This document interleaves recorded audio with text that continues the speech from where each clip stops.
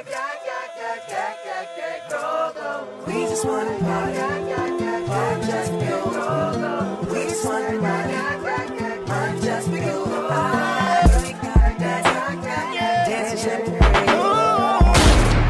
This is America.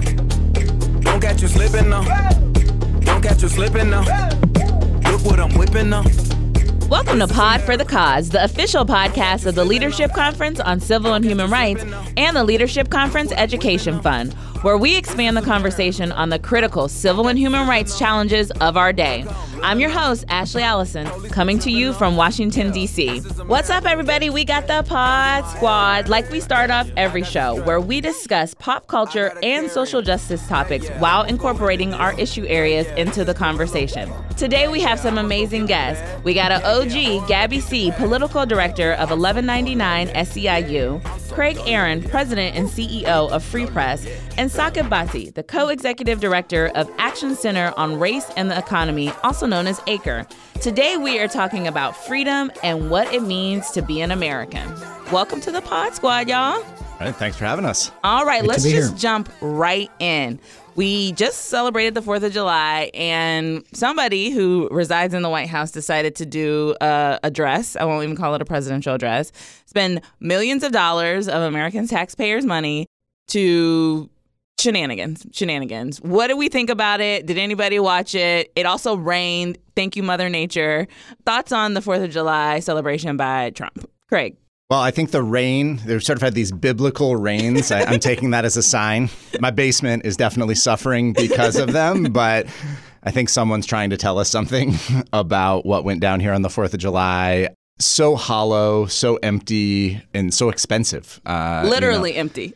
Yeah, no one is there for this neo-fascist display. Like, look at our might. Let's fly a bunch of fighter jets over downtown to show something. I don't know. It's these different visions of patriotism that are on display. I'm looking at the empty 4th of July and the U.S. women's national team and how there's just these stark differences of what is the patriotism you can get behind? Is it an exciting women queer celebration, or is it this empty suit giant tanks version? And that's really where we're at right now. That's so true. Saqib, what you got for me? It reminded me of college. In a European history class, we had to watch this film, Triumph of the Will. It's 2 hours of Nazi propaganda. Okay. It's a Nazi parade. Mm-hmm. He's trying to do his own version of Triumph of the Will, which is just kind of bizarre. Yeah. That's a thing that's happening now. Yeah. Yeah. Gabby, what you got for me? What you do on the 4th of July? I spent it at the beach, celebrating America in the truest form with a diversity of people and just enjoying our natural elements. And so I missed his little dress, whatever it was. But the best summation of my reaction is a tweet I saw. There was a picture of all the rain coming down, and they just said, "Fix it, Jesus." And I was just thank you, Lord, for showing us the Almighty how you are viewing this just waste of money, incredible waste of time of the military. We talk about how the military is the greatest military in the world, and we can beat anyone. It's the bravado that Trump often talks about with regard to the military. Just completely obliterated that by this superficial show of force. And so I think it was disgusting. It was over the top and ridiculous. And it makes me really sad because when I lived in D.C. and in the good old days of Barack Obama, it was such a nice time, right? It wasn't a time of division. It was just let's just celebrate America. Let's have some fireworks. Go sit on the mall, maybe hear the symphony play. Yeah, and how do you make the 4th of July? Your campaign address, yeah. You know? Well, let's go back to something Craig talked about in the U.S. soccer team. I remember when I was a little girl and Brandy Chastain ripped that jersey off in the sports bra, slid on her knees after kicking the winning goal and just being wow. I mean, I could barely play soccer in 2nd grade, and at that point, I think it was in the 6th grade, but it was just this is what America's about. And then fast forward several decades now, and we have the women's soccer team killing it out here and killing it with a purpose. Have you all been following this? What are you thinking? I mean, they're standing for equal pay. I just find it fascinating. And I think that it's a sham that the men didn't even advance. They get paid more than the women. I mean, this is what's happening in our country now. Saka, you work on, race and gender and economy and wealth things. Like, what are you thinking about this? How do we fix these things if we see it from people getting paid in corporate America to nonprofits to the women's soccer team? This happening with the women's soccer team, what's important about it is it's actually elevating this conversation that needs to happen for everyone else as well, right? That, like, it's true that it's absolutely a travesty that the women's soccer team gets paid a fraction of what the men are getting paid for a fraction of the performance. Yeah. But what's also important is that this is actually happening everywhere across our economy, across different sectors. Jobs that are more often represented by women just get paid less than other jobs. There's a reason why teachers don't make a lot of money. It's because that's seen as women's work. And I think what's really remarkable about this is that this thing that in any other time period would have been a celebration of America, rah-rah, this moment of the U.S. women's team winning the World Cup is turning into this opportunity for really a mass protest around this issue. I think that's really a great place that we're at, that's finally happening as sort of opening up this larger conversation. Yeah, Craig, you introduced the subject. What do you think? I just think it's such an amazing political moment to have this as a contrast to what was happening on the 4th of July for our political conversation. You saw the president trying to get into sort of a Twitter spat with the team members and others and then get very, very quiet because it was this like amazing moment of like, no, arms. This is for the video version of the podcast that doesn't exist, but arms spread out in this celebratory mode, like incredible displays of athleticism, like Sue Bird, another amazing athlete, just like coming in being like, wait a minute, that's my girlfriend. And like, let's go. We need to talk about this. That to me is incredible and empowering. And there are political lessons in this, I think, for all of us in like, oh, I don't know. Oh, they might say something. What do we do? To be like, no, we're doing the right thing. We're going out there. Look at us. We're amazing. Yeah. And we should be compensated for that just like anybody else, of course, but also just this idea that like, no, we're not going to allow you to reclaim this vision of patriotism. We're not going to allow you to take away this moment with kind of cheap politics. Like if you want to get in the arena, like you really have to get in the arena. That to me is so exciting. And I'm seeing like a lot of women in my life be like, yes, this is what I want. I might not have been on a soccer pitch for 20 years, but let's go kicking around. Let's go. I think that's very exciting because I think it is showing kind of an alternate vision of what we could actually get behind. And instead of this cliched, oh, it's just the old days of small town America, we're all waving a flag. No, a different flag really could be waved here. This is what this looks like. That's a vision of patriotism. I'm like, tell me more about that, as opposed to what we saw happening in the drizzly rain in this other thing that's being done in the country. As you were describing that, Craig, I was thinking like there were two crowds of people chanting, America, America, and like they stood for different things. Same word, standing for different things. Gabby, I want to come to you about something that also was a childhood memory of me. So The Little Mermaid is going to be black. Can I just be real honest before I talk about that? Haley is the young woman's name. They're sisters, but Haley is the one who is going to be the new Little Mermaid. This is what white supremacy does to somebody. I'm a black woman. I thought she was just going to be the voice of the Little Mermaid, and the Little Mermaid was still going to be white with red hair.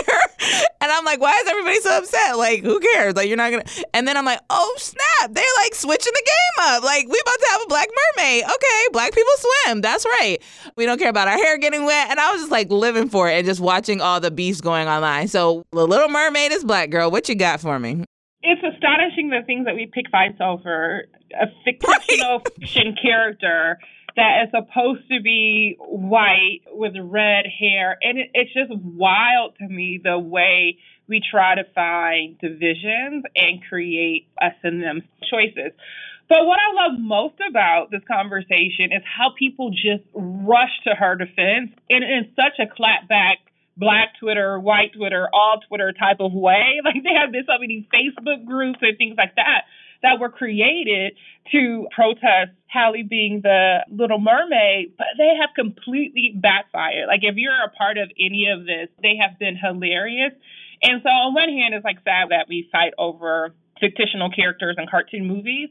But it also gave me a little bit of hope because we were able to take, and so many people were able to take something that could have been really hurtful to a whole community of folks and just turn it into joy and turn it into laughter and to turn it into something that was much, much, much more lighthearted. But this isn't the first time. I mean, Fox News did entire segments about how Santa Claus isn't black. I think they've done that segment for like the last decade or so. Anytime there's holiday season comes around. And so this isn't new, it's just a new person, but I love the response that people from across the spectrum had to this ridiculous debate. You know what? A whole new world. Don't you dare close your eyes. But that was Aladdin. Look at you. Oh, that was not, never mind. Childhood was a long time ago. No, Ariel was Harmony. No. Yes, it was. Go check the film. Fact check me. Harmony. Look at you. Look at me. We'll live in harmony. Okay, we're moving on. Anyway.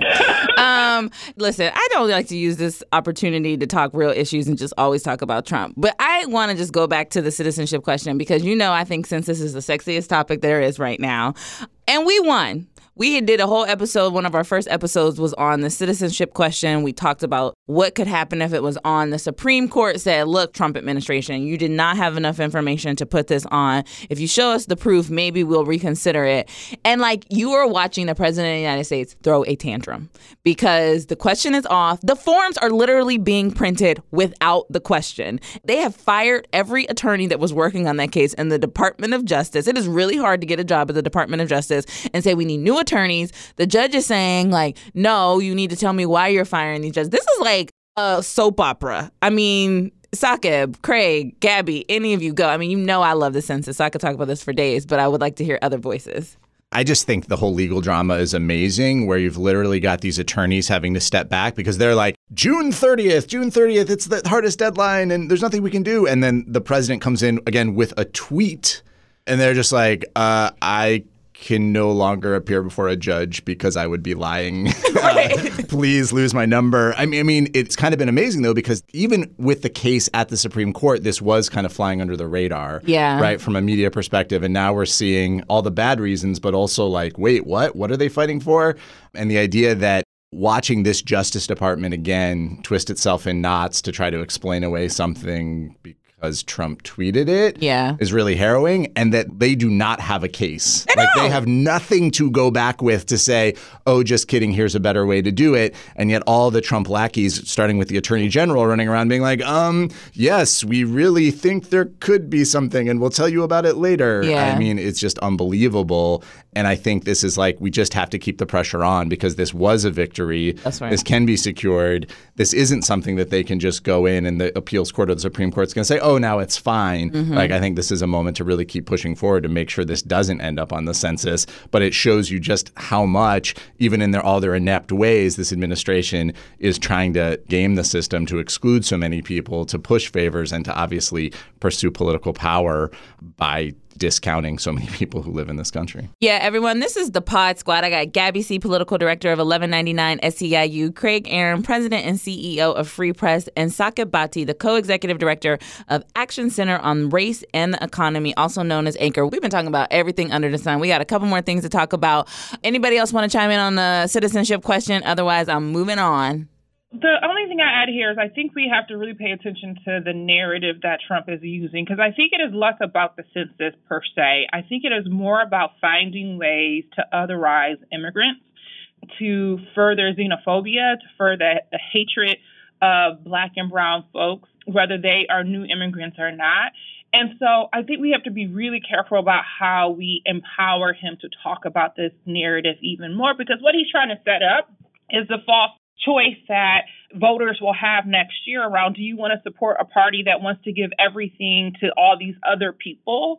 Or do you want to vote for the party that is going to support real, true blue Americans that will show up for their country on the 4th of July at big spectacle? And so I just want us to be really thoughtful about how we don't allow him to continue this narrative, because he's building towards something much bigger than just the census, even though the census is, I think, the biggest thing that we can do. The presidential elections happen every 4 years. It happens every 10 and decides so many things. But he is specifically trying to further a narrative that he's already been successful in otherizing people of color, particularly immigrants. The way in which he's sort of shown that over and over again a pattern of just complete disregard for the rule of law. This coming from the executive branch, which is supposed to be enforcing the law. And then it tries to turn all these issues on immigration to these people broke the law, so forth. He is breaking the law. He is disregarding the Constitution of the United States, disregarding the Supreme Court. The latest thing around, can't we just push the census back, right? Wasn't that the latest thing? It's like, no, there's documents that govern how this happens. Yeah. This is enshrined in American law. So I'm going to do something we've never done before. I'm going to give you 20 seconds to think of the word. I'm going to say freedom, and you're going to give me a word that you think back for it, okay? While you all think of your word, I put you on the spot. Think fast. Be on your feet.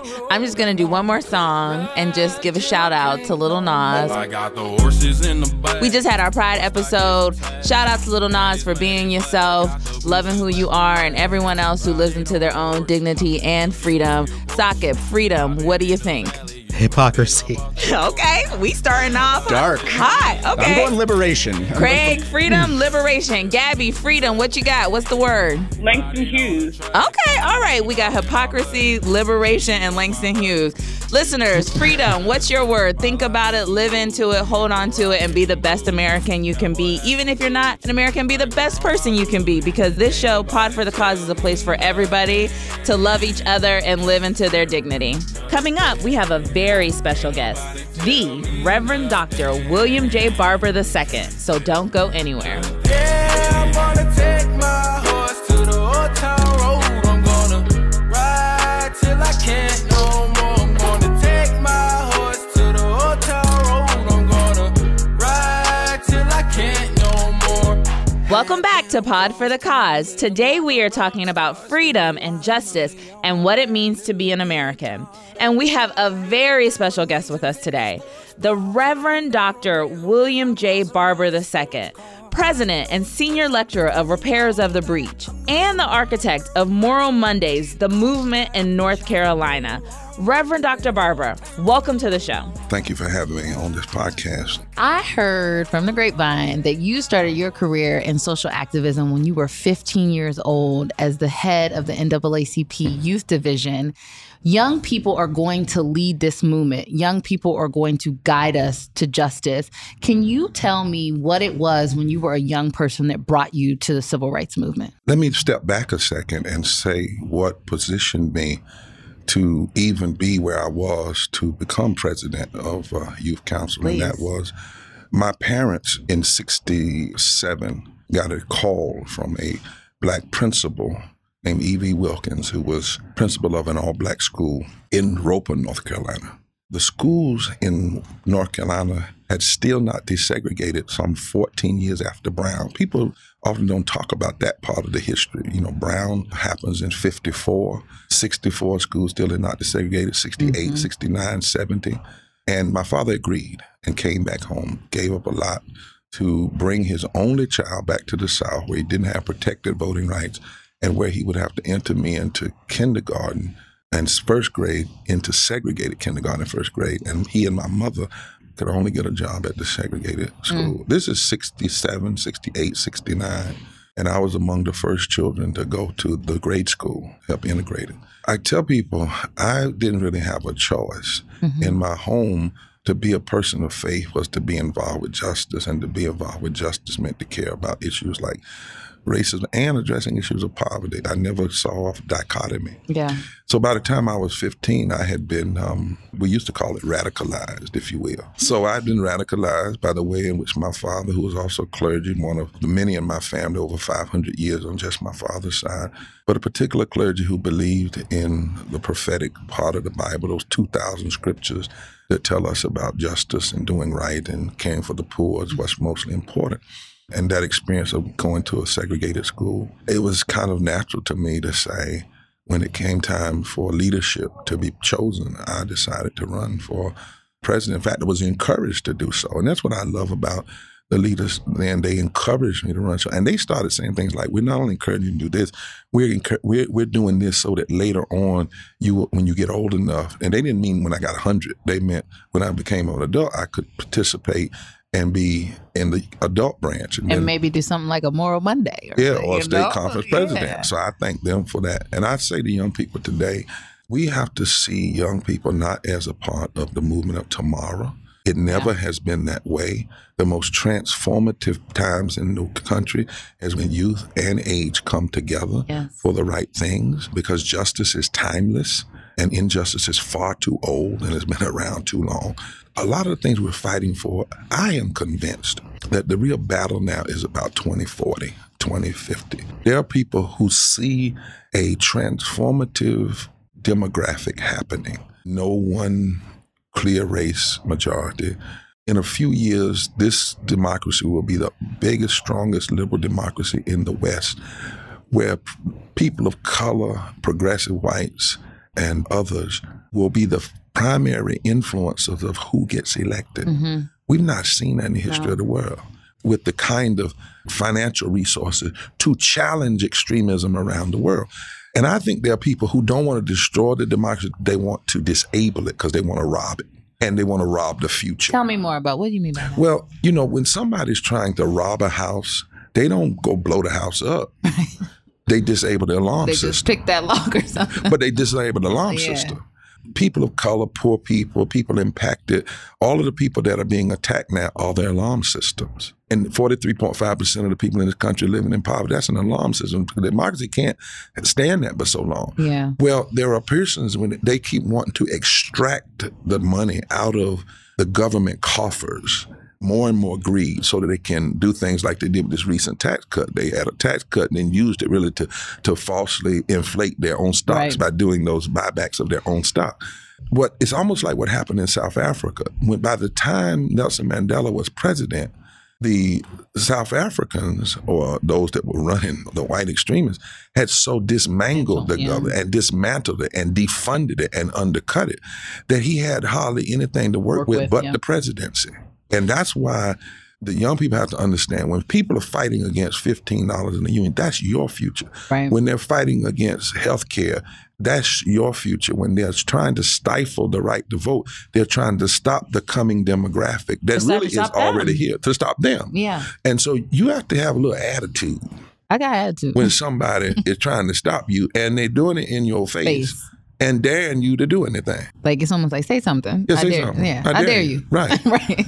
You talked about how the movement needs to center the people who are most impacted. And I live in Washington, D.C., and there are a lot of smart people who've been elected, who run organizations, who I think struggle, even myself at times, about how we are leaders, but we are not the face sometimes, and we need the people. How do you find your moral compass to make sure that the people who are most impacted are at the forefront, but yet you can still lead? Well, first of all, if you build relationships with the people, when we did all of the tours we've done across the country, we were invited to come by people on the ground. We didn't just run in. We were invited. And then we didn't just go in to do a speech. We went in to live among the people, work among the people, see their pain, experience it, and then to believe in their agency, believe in their possibility. These folk are fighting every day. They may not be on CNN and whatnot. Right. And so if I can help lift that up, they don't mind that. But what they do mind is building stages that's only about a person. And when you really look at, for instance, the March on Washington, it wouldn't have happened if there wasn't actions and things happening in over 600 cities around the country. Right. Yeah. People have misinterpreted history, like Dr. King was some individual leader and others were. No, there was so much underneath grassroots work, building from the bottom up. My motto for it, is Jesus. Jesus built from the bottom up. He went among the people. And I don't care how smart you are or how much you claim to be a leader. One thing, if nobody's following, you're not really a leader. But more you got to look behind you and see. Well, and then I say, look beside you. Hey. And sometimes look in front of you, because, you can produce a title, but to produce a legacy is really to help produce people who can do what you do even better. And to be okay with that, to have an ego. I don't have a problem if folk come to hear me on a stage, say, okay, you came to hear me, but let's hear this person. Yeah. Who's not a statistic, who is among those 37 people without health care, who is poor. We have to have at some point the ability. Extremists know how to do this. They're doing it real well. If you notice, they are always put an anecdotal story or a person up front. A lot of the stuff that extremists they do, like Bannon and folks like that, they really do it in the background. That's right. Now, I'm not suggesting we don't need people who be tipped up. That would be foolish. I'm a pastor. I'm out here. But what I am saying is, for instance, when every mass meeting we have in the Poor People's Campaign, The first thing we do is we lift the community in song and the arts. The second thing we do is have religious leaders come in and provide a framing. And the next thing we do before anybody says anything is we have testifiers from all 5 areas who stand together on that platform. And then when Liz or I speak, they stay with us. Yeah. Because we have to put a face on these facts. We can't just say 140 million people living in poverty and just leave it as a statistic. Right, that's right. Right? We can't do that. We can't talk about the fact that people in the armed services now, private makes barely $30,000 a year while government contractors make something like $19 million a year. We can't just say that and not put some of these people who have served in the military and also have to get on food stamps and don't have health care in front of the consciousness of the country. Otherwise, what happens is we have this false moral standard that both sides have equal moral positions. Yeah. And it's just an argument about policy rather than an argument about political violence and the death and the destruction of people's lives. So I don't do this show for myself. I do it for the people. But I have to ask you this question because it's been on my heart. So a lot of what you talk about is if a brown poor person and a white poor person and a black poor person unify and find their power together, we're unstoppable. It reminds me so much of Fred Hampton's theology with the Black Panther Party. How do we do that? How are you building this movement? And how is faith integrated into all that as a man of the cloth?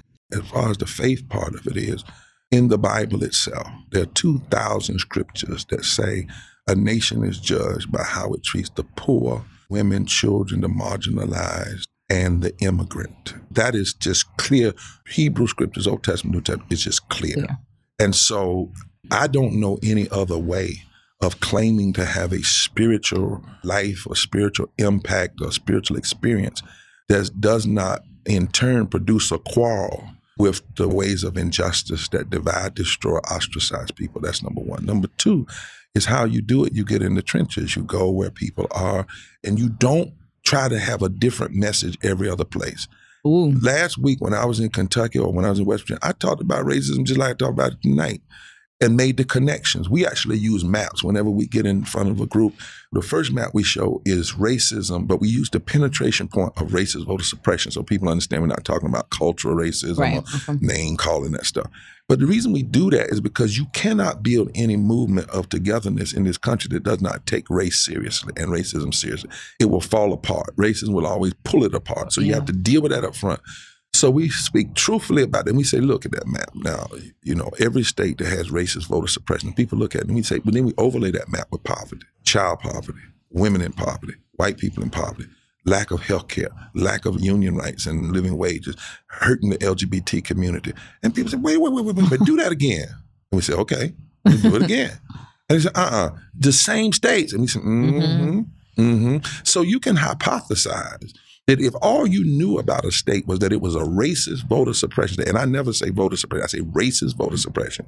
If you know it's a racist voter suppression state, you can also know it's a state that produces policies against the poor, policies against the immigrant, policies against gay people, policies against women, policies against people that need health care. And then we say, and guess what? Here's the bamboozlement of it. The persons who end up getting elected by all of this racist voter suppression, gerrymandering, when they get in office because of the numbers, the disaggregated raw numbers, hurt more white people than they do African Americans. Now, not in terms of the concentration of poverty, but in terms of the entire disaggregate, the total.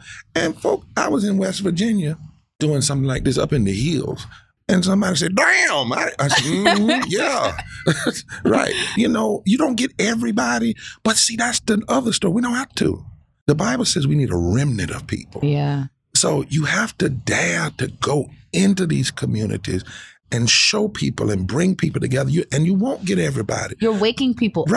Right. And it's not new. I mean, in the 19th century, it was Black, former slaves and former free people and poor white folk and preachers that after the Civil War rewrote all the constitutions in the southern states and took over southern legislature. In the social gospel movement, it was Black and white people, poor people coming together around faith. In the civil rights movement, we forget the diversity. And that's been by design almost. The corporate retelling of the story. They only love the I Have a Dream, Dr. King, for profit purposes. They don't want to read the 65 King, the 66, the 67, the 68. and the critique on racism, militarism, and poverty. Well, we have to add now two others: ecological devastation and the false moral narrative of religious nationalism and Christian nationalism, because that heresy has for too long had almost a free run in the media and in the public square. Well, folks, you have heard from one of the best. This is a generational leader that I have the honor in sitting down with, Dr. Reverend Barber. Thank you, thank you, thank you. Thank you for leading a movement. Thank you for transforming our hearts. Thank you for opening people's minds. And thank you for being on Pod for the Cause. Coming up, I'll hit you with some real talk during our Hot Takes segment, where I get a few things off my chest in 3 minutes or less. We gon' be alright. We gon' be alright. We gon' be alright. We gon' be alright. Do you hear me? Do you feel me? We gon' be alright. We gon' be alright. Huh? We gon' be alright. We gon' be alright. Do you hear me? Do you feel me? We gon' be alright. Welcome back to Pod for the Cause, where we've been talking all about freedom and the American identity today. And between our pod squad and the Reverend Dr. Barber, I have a few things to say. The definition of freedom is the power or right to act, speak, or think as one wants without hindrance or restraint.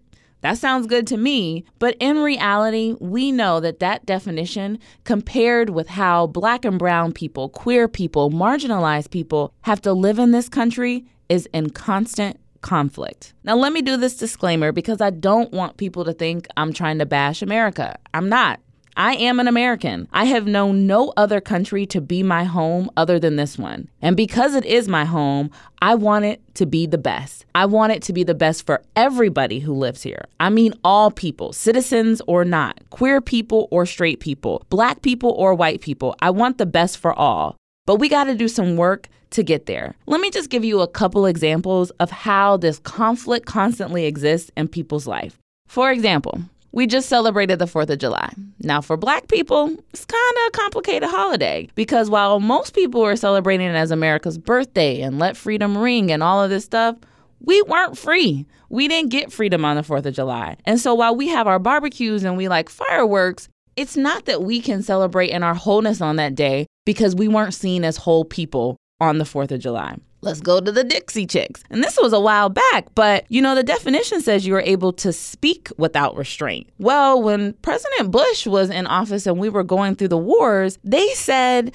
that they didn't want the wars. They didn't want to spend money on the wars and that they were ashamed of the president that he was taking us into war. And the Dixie Chicks, these are 3 white girls. They literally got banned from country music radio. Their careers started to spiral. Now, they have had resilience, which is great because that's what America is all about. But they actually weren't able to speak with their true, free, authentic voice. And then fast forward to today, country music doesn't even want Lil Nas, which we talked about earlier, being on their show. He had to get a country music artist to validate him for being at the award show and on their radio station. That's not freedom, y'all. And then I think the finest example of this right now is what's happening to Colin Kaepernick. Love him or hate him, think he's a good player or not, the man is allowed to kneel for whatever he wants. We have freedom of speech. That's what this country is about. But the brother can't get a contract to play football. I mean, great, Nike is supporting him, but what he wants to do is play. And as long as we live in a country that says we're about freedom, but people can't say what they think about the people we have elected or what they think about what's happening in their communities or the fact that the 4th of July wasn't really about freedom for all, we aren't living into the true essence of freedom. So we all have work to do, including me, because Pod for the Cause is about everyone taking a step back, looking at what's happening in our world and trying to be the best we can be.